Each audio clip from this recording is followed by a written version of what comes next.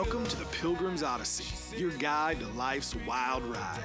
I'm your host, Silouan Green.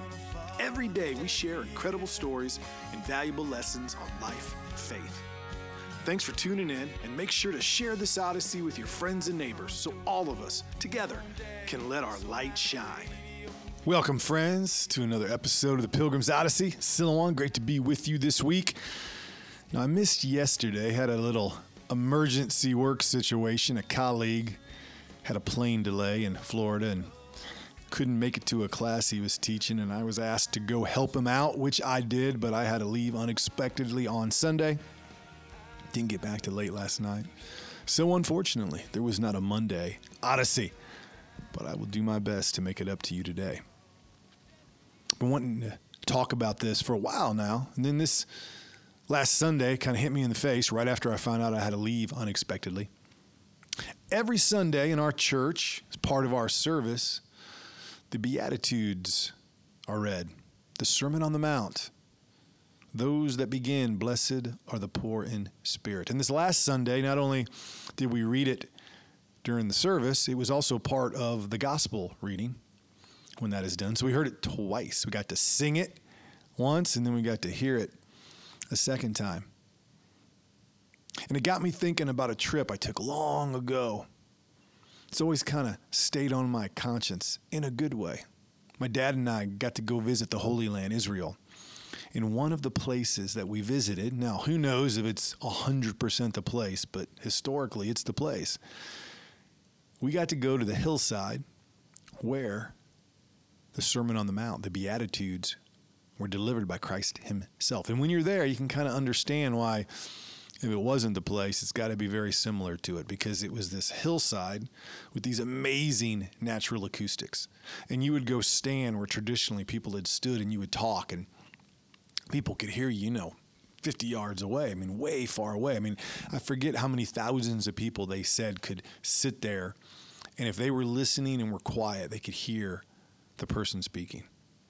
And as I was there that day, and I alternated between standing there where maybe Jesus stood and then going down to where the people might have been and hearing people talk and imagining that, I thought to myself, what if I had been one of the people listening to Jesus that day? What would I have thought? What would have I thought as he said the following words? Blessed are the poor in spirit, for theirs is the kingdom of heaven. Blessed are those who mourn, for they will be comforted. Blessed are the meek, for they will inherit the earth. Blessed are those who hunger and thirst for righteousness, for they will be satisfied. Blessed are the merciful, for they will be shown mercy. Blessed are the pure in heart, for they will see God. Blessed are the peacemakers, for they will be called children of God. Blessed are those who are persecuted because of righteousness, for theirs is the kingdom of heaven. Blessed are you when people insult you, persecute you, and falsely say all kinds of evil against you because of me. Rejoice and be glad, because great is your reward in heaven. For in the same way they persecuted the prophets who were before you. Now, you've heard that many times, haven't you? What are the hard words? You go to sort of each line of that. Poor, mourn, meek, hunger, merciful, pure, a peacemaker, persecuted. Now, you can't help but read that. And if you're going to go beyond, that sounds nice, you got to ask yourself, especially in today's world, even though I got a feeling it was the same way 2,000 years ago, and that's one reason that Jesus said this. Do we really try to live this way, or do we try to avoid living this way? Do you really try to be poor in spirit, or do you try to avoid it? Do you accept mourning and look to God to be comforted, or do you try to avoid mourning? Are you meek or are you bold? Are you meek or do you have a big ego? Do you look at hunger as an opportunity to be reminded of what is important, or do you just try to fill your belly? Are you merciful to people, or do you just expect mercy from other people? Are you pure in heart? What do your eyes look at? What do you do on the internet? What do you think when you're in public and you see people? Are you a peacemaker or are you a divider?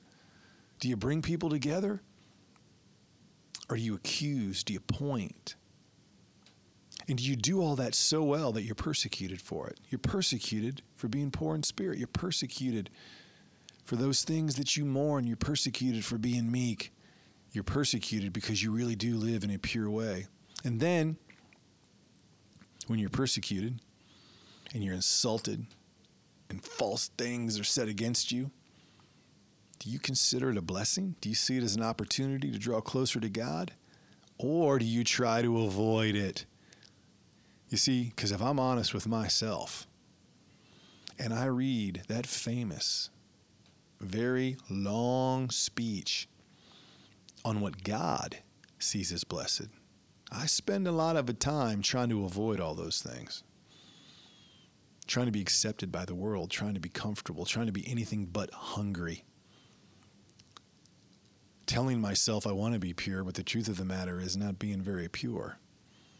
Who knows? Maybe you feel the same way.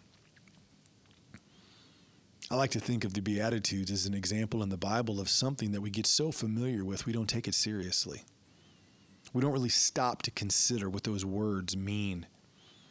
We don't try to apply them to our life, to look back on our week, our days, our years, our months, and our future and go, am I living up to that? Am I living up to that? That's hard, isn't it?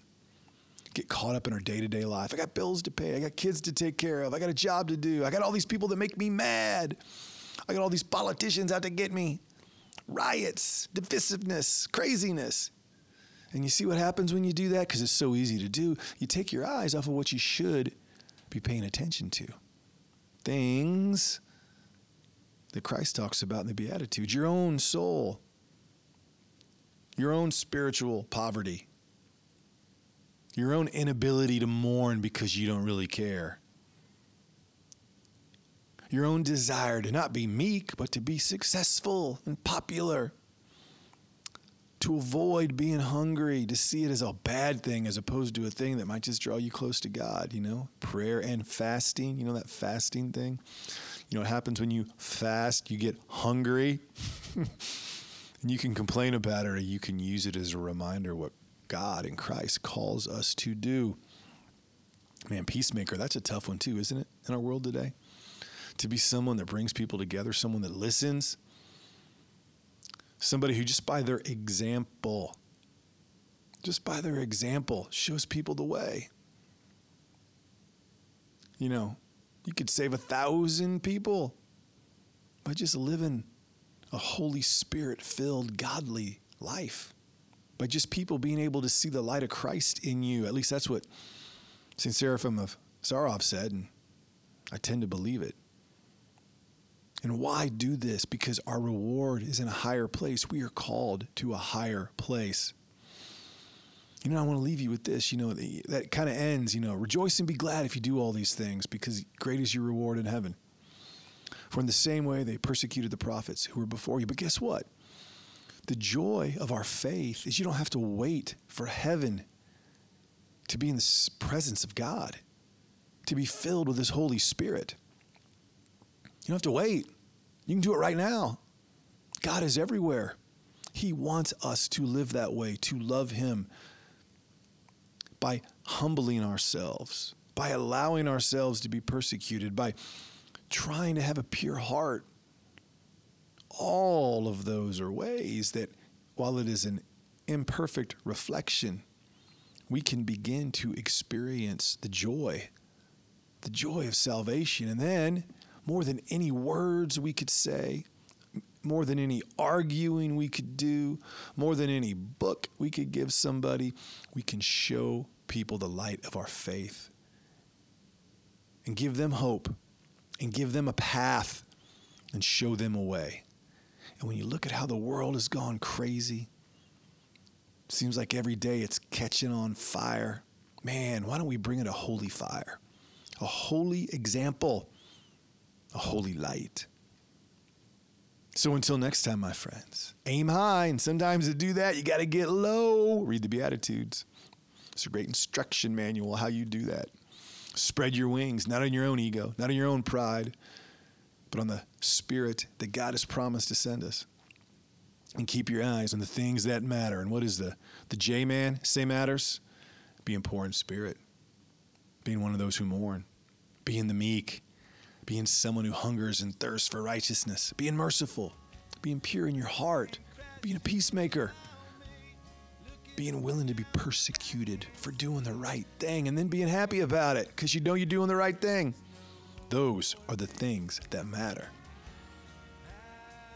So until next time, my friends, read your Beatitudes, Matthew 5, verses 3 through 12. Matthew 5, verses 3 through 12. Go there right now. I'm Silouan. I'll look forward to being with you tomorrow. May you find peace.